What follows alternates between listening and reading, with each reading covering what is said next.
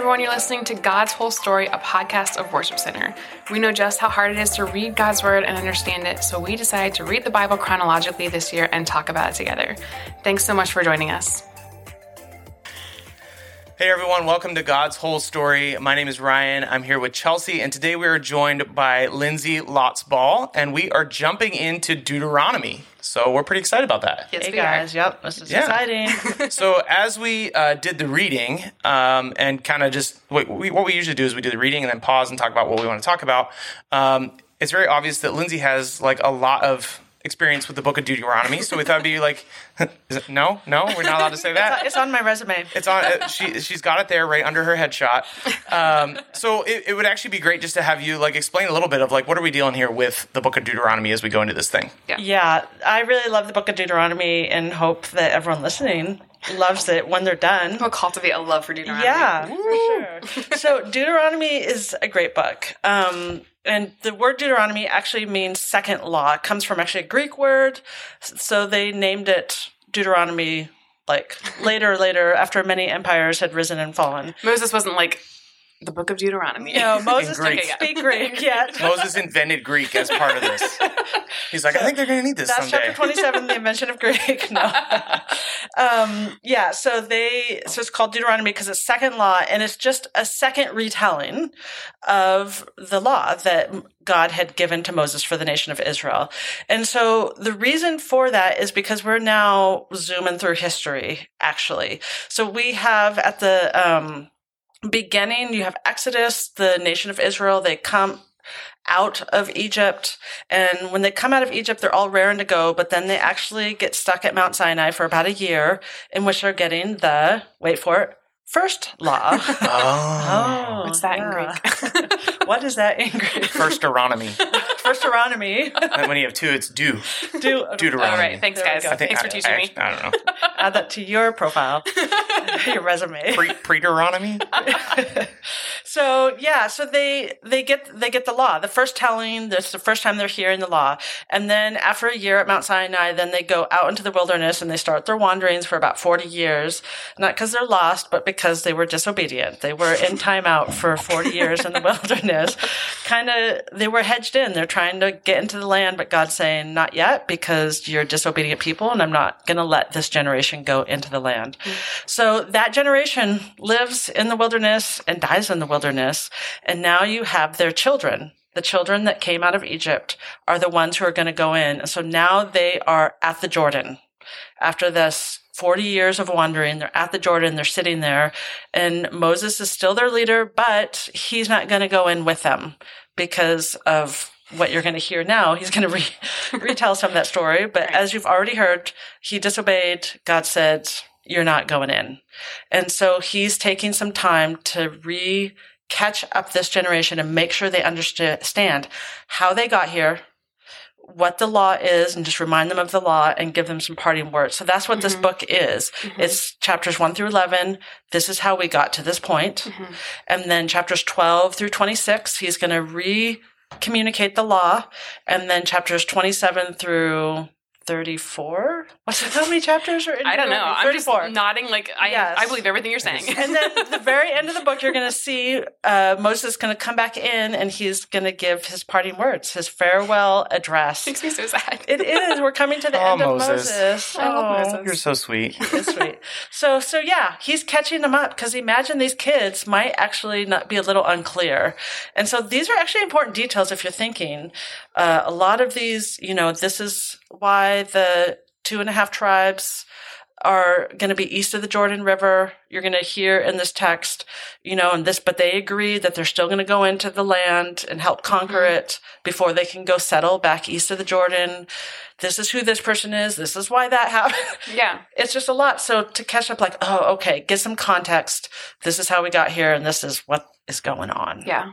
So the recipients of this are the second generation of Israelites. It's the kids. I have to wonder if Moses, when he found out he wasn't going in the promised land, I'm kind of like, oh, poor Moses. I wonder if he was a little relieved. He was just like, he's 120 years old now. I'm He's tired. probably just like, I'm ready to go up that mountain and die. I think it's actually, this might be dumb. You're allowed to think I'm dumb. But I was thinking when you were talking, it's actually kind of cool that Moses didn't just rage quit. Oh, I can't go? forget you. See you later. Yeah. Like he actually like really does steward his responsibility as the leader, really with no reward. I mean, like other than his relationship with God and what God has like put, like the responsibility God has given him. Like he's going to steward this very well. I think he had acceptance. Yeah, This is my role. That this is what God is allowing me to do and calling me to do. It's not to go into the promised land. Yeah. And that's okay. Yeah. So I'm going to do this really well. And Because think of all that he already did. I mean, Yeah. he put up with a lot. he put up with a lot, and then like he So released tired. the Israelites from Egypt. Like that's a role in itself that he could No just be small done. task. And I think he's doing sometimes what, especially in Western culture, what we kind of brush aside is he's a carrier of the history. And it's that cliche that those who forget the past are doomed to repeat it. So he's making sure they understand this is why your parents got stuck in the wilderness. This is why this happened. It was God's, when you succeeded, there's some beautiful passages. He says that when they succeeded and came out of Egypt, it wasn't because of your greatness or your parents' greatness. It was because of God's greatness that he carried them like a son carries his father. It says in chapter 1, a son carries his father. So God carried you and brought you out of Egypt. He wanted them very clear. Don't repeat the mistakes of your parents, but that's not the whole story, because just because they committed mistakes doesn't mean like, oh, what a bummer, because God is still faithful in the midst of your mistakes. So you can count on that as you go into the future. Yeah. And I think in the one passage along those lines, he talks about like the Lord took care of your every need. He wasn't like sentencing them to the wilderness and then stepping back and saying like, good luck. He actually kept taking care of them, which is pretty amazing. There's like compassion in their judgment. Yeah. Yeah. Just like a parent, like if I discipline my child, it's not because I'm not like disciplining them and them saying, forget you, like, or I'm leaving you in timeout forever. Like, I'm going to let you suffer so you'll learn your lesson. Right. I still love them. I still take care of them. And you just see God's grace and compassion over and over again against these people. Hey guys, well, thanks so much for listening today. We're so excited to walk through the book of Deuteronomy. If you have any questions, please let us know. Leave us comments on social media or send us direct messages. We'd love to help you as you're walking this journey too of reading God's whole story. Thanks for joining us, and we'll see you tomorrow. Bye.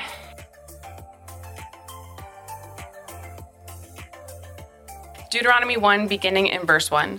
These are the words that Moses spoke to all the people of Israel while they were in the wilderness east of the Jordan River. They were camped in the Jordan Valley near Suph, between Paran on one side and Tuphel, Laban, Hazeroth, and Dizab on the other. Normally it takes only 11 days to travel from Mount Sinai to Kadesh Barnea, going by way of Mount Seir.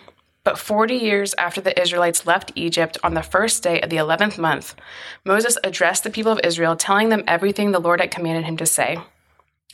This took place after he had defeated King Sihon of the Amorites, who ruled in Heshbon, and at Edrei had defeated King Og of Bashan, who ruled in Ashtaroth. While the Israelites were in the land of Moab, east of the Jordan River, Moses carefully explained the Lord's instructions as follows. When we were at Mount Sinai, the Lord our God said to us, "You have stayed at this mountain long enough. It is time to break camp and move on. Go to the hill country of the Amorites and to all the neighboring regions, the Jordan Valley, the hill country, and the western foothills, the Negev, and the coastal plain. Go to the land of the Canaanites and to Lebanon, and all the way to the great Euphrates River. Look, I am giving all this land to you. Go in and occupy it, for it is the land the Lord swore to give to our ancestors, Abraham, Isaac, Jacob, and to all their descendants." Moses continued, "At that time I told you, you are too great a burden for me to carry all by myself. The Lord your God has increased your population, making you as numerous as the stars. And may the Lord, the God of your ancestors, multiply you 1,000 times more and bless you as he promised. But you are such a heavy load to carry. How can I deal with all your problems and bickering? Choose some well-respected men from each tribe who are known for their wisdom and understanding, and I will appoint them as your leaders."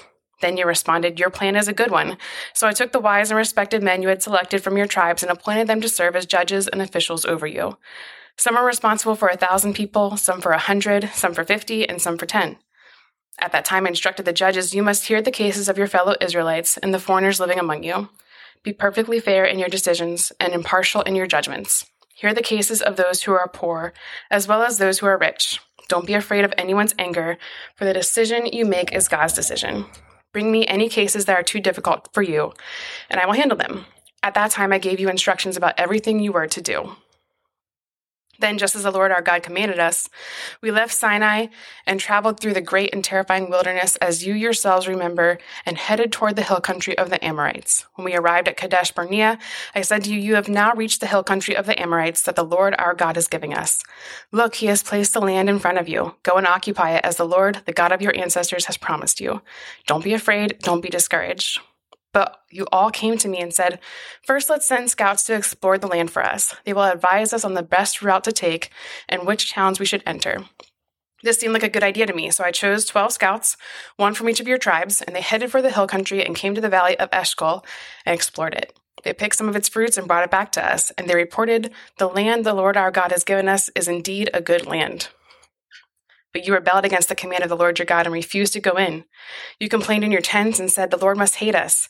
That's why he brought us here from Egypt, to hand us over to the Amorites to be slaughtered. Where can we go? Our brothers have demoralized us with their report.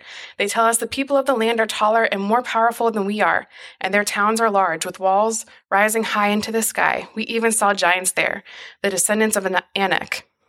But I said to you, don't be shocked or afraid of them. The Lord your God is going ahead of you. He will fight for you, just as you saw him do in Egypt. And you saw how the Lord your God cared for you all along the way as you traveled through the wilderness, just as a father cares for his child. Now he has brought you to this place. But even after all he did, you refused to trust the Lord your God, who goes before you looking for the best places to camp, guiding you with a pillar of fire by night and a pillar of cloud by day. When the Lord heard your complaining, he became very angry. So he solemnly swore, not one of you from this wicked generation will live to see the good land I swore to give to your ancestors, except Caleb the son of Jephunneh. He will see this land because he followed the Lord completely. I will give to him and his descendants some of the very land he explored during the scouting mission. And the Lord was also angry with me because of you. He said to me, Moses, not even you will enter the promised land. Instead, your assistant, Joshua son of Nun, will lead the people into the land. Encourage him, for he will lead Israel as they take possession of it. I will give the land to your little ones, your innocent children. You were afraid they would be captured, but they will be the ones who occupy it. As for you, turn around now and go back through the wilderness toward the Red Sea. Then you confess, we have sinned against the Lord. We will go into the land and fight for it as the Lord our God has commanded us. So your men strapped on their weapons, thinking it would be easy to attack the hill country. But the Lord told me to tell you, do not attack, for I am not with you. If you go ahead on your own, you'll be crushed by your enemies. This is what I told you, but you would not listen. Instead, you rebelled against the Lord's command and arrogantly went into the hill country to fight. They chased and battered you all the way from Seir to Hormah. Then you returned and wept before the Lord, but he refused to listen. So you stayed there at Kadesh for a long time. Then we turned around and headed back across the wilderness toward the Red Sea, just as the Lord had instructed me. We wandered around in the region of Mount Seir for a long time. Then at last the Lord said to me, you've been wandering around in the hill country long enough. Turn to the north, give these orders to the people. You will pass through the country belonging to your relatives, the Edomites, the descendants of Esau who live in Seir. The Edomites will feel threatened, so be careful, don't bother them, for I have given them all the hill country around Mount Seir as their property, and I will not give you even 1 square foot of their land. If you need food to eat or water to drink, pay them for it, for the Lord your God has blessed you in everything you have done. He has watched your every step through this great wilderness. During these 40 years, the Lord your God has been with you, and you have lacked nothing. So we bypassed the territory of our relatives, the descendants of Esau who lived in Seir. We avoided the road through the Arabah Valley that comes up from the Elath and Ezion-Geber. Then we turned north along the desert route through Moab. The Lord warned us, do not bother the Moabites, the descendants of Lot, or start a war with them. I have given them Ar as their property, and I will not give you any of their land. A race of giants called the Emites had once lived in the area of Ar. They are as strong and numerous and as tall as the Anakites, another race of giants. Both the Emites and the Anakites are also known as Rephites, though the Moabites call them Emites. In earlier times, the Horites had lived in Seir, but they were driven out and displaced by the descendants of Esau, just as Israel drove out the people of Canaan when the Lord gave Israel their land. Moses continued, then the Lord said to us, get moving, cross the Zered brook. So we crossed the brook. 38 years passed from the time we first left Kadesh Barnea until we finally crossed the Zered brook. By then, all the men old enough to fight in battle had died in the wilderness as the Lord had vowed would happen. The Lord struck them down until they had all been eliminated from the community. When all the men of fighting age had died, the Lord said to me, today you will cross the border of Moab at Ar, and then the land of the Ammonites, the descendants of Lot. But do not bother them or start a war with them. I have given the land of Ammon to them as their property, and I will not give you any of their land. That area was once considered the land of the Rephites who lived there, though the Ammonites called them Zazumanites. They were also as strong and as numerous and as tall as the Anakites, but the Lord destroyed them so the Ammonites could occupy their land. He had done the same for the descendants of Esau, who lived in Seir, for he had destroyed the Horites so they could settle there in their place. The descendants of Esau live there to this day. A similar thing happened when the Kaphtorites from Crete invaded and destroyed the Avites who had lived in villages in the area of Gaza. Moses continued. Then the Lord said, now get moving, cross the Arnon Gorge. Look, I will hand over to you Sihon the Amorite, king of Heshbon, and I will give you his land. Attack him and begin to occupy the land. Beginning today, I will make people throughout the earth terrified because of you. When they hear reports about you, they will tremble with dread and fear. Moses continued. From the wilderness of Kedemoth, I sent ambassadors to King Sihon of Heshbon with this proposal of peace. Let us travel through your land. We will stay on the main road and won't turn off to the fields on either side. Sell us food to eat and water to drink, and we will pay for it. All we want is permission to pass through your land. The descendants of Esau who lived in Seir allowed us to go through their country, and so did the Moabites who live in Ar. Let us pass through until we cross the Jordan into the land the Lord our God has given us. But King Sihon of Heshbon refused to let us pass through, because the Lord your God made Sihon stubborn and defiant, so he could help you defeat him as he has now done. Then the Lord said to me, look, I have begun to hand King Sihon and his land over to you. Begin now to conquer and occupy his land. Then King Sihon declared war on us and mobilized his forces at Jahaz. But the Lord our God handed him over to us, and we crushed him, his sons, and all his people. We conquered all his towns and completely destroyed everyone, men, women, and children. Not a single person was spared. We took all the livestock as plunder for ourselves, along with anything of value from the towns we ransacked. The Lord our God also helped us conquer Aurora on the edge of the Arnon Gorge, and the town in the gorge, and the whole area as far as Gilead.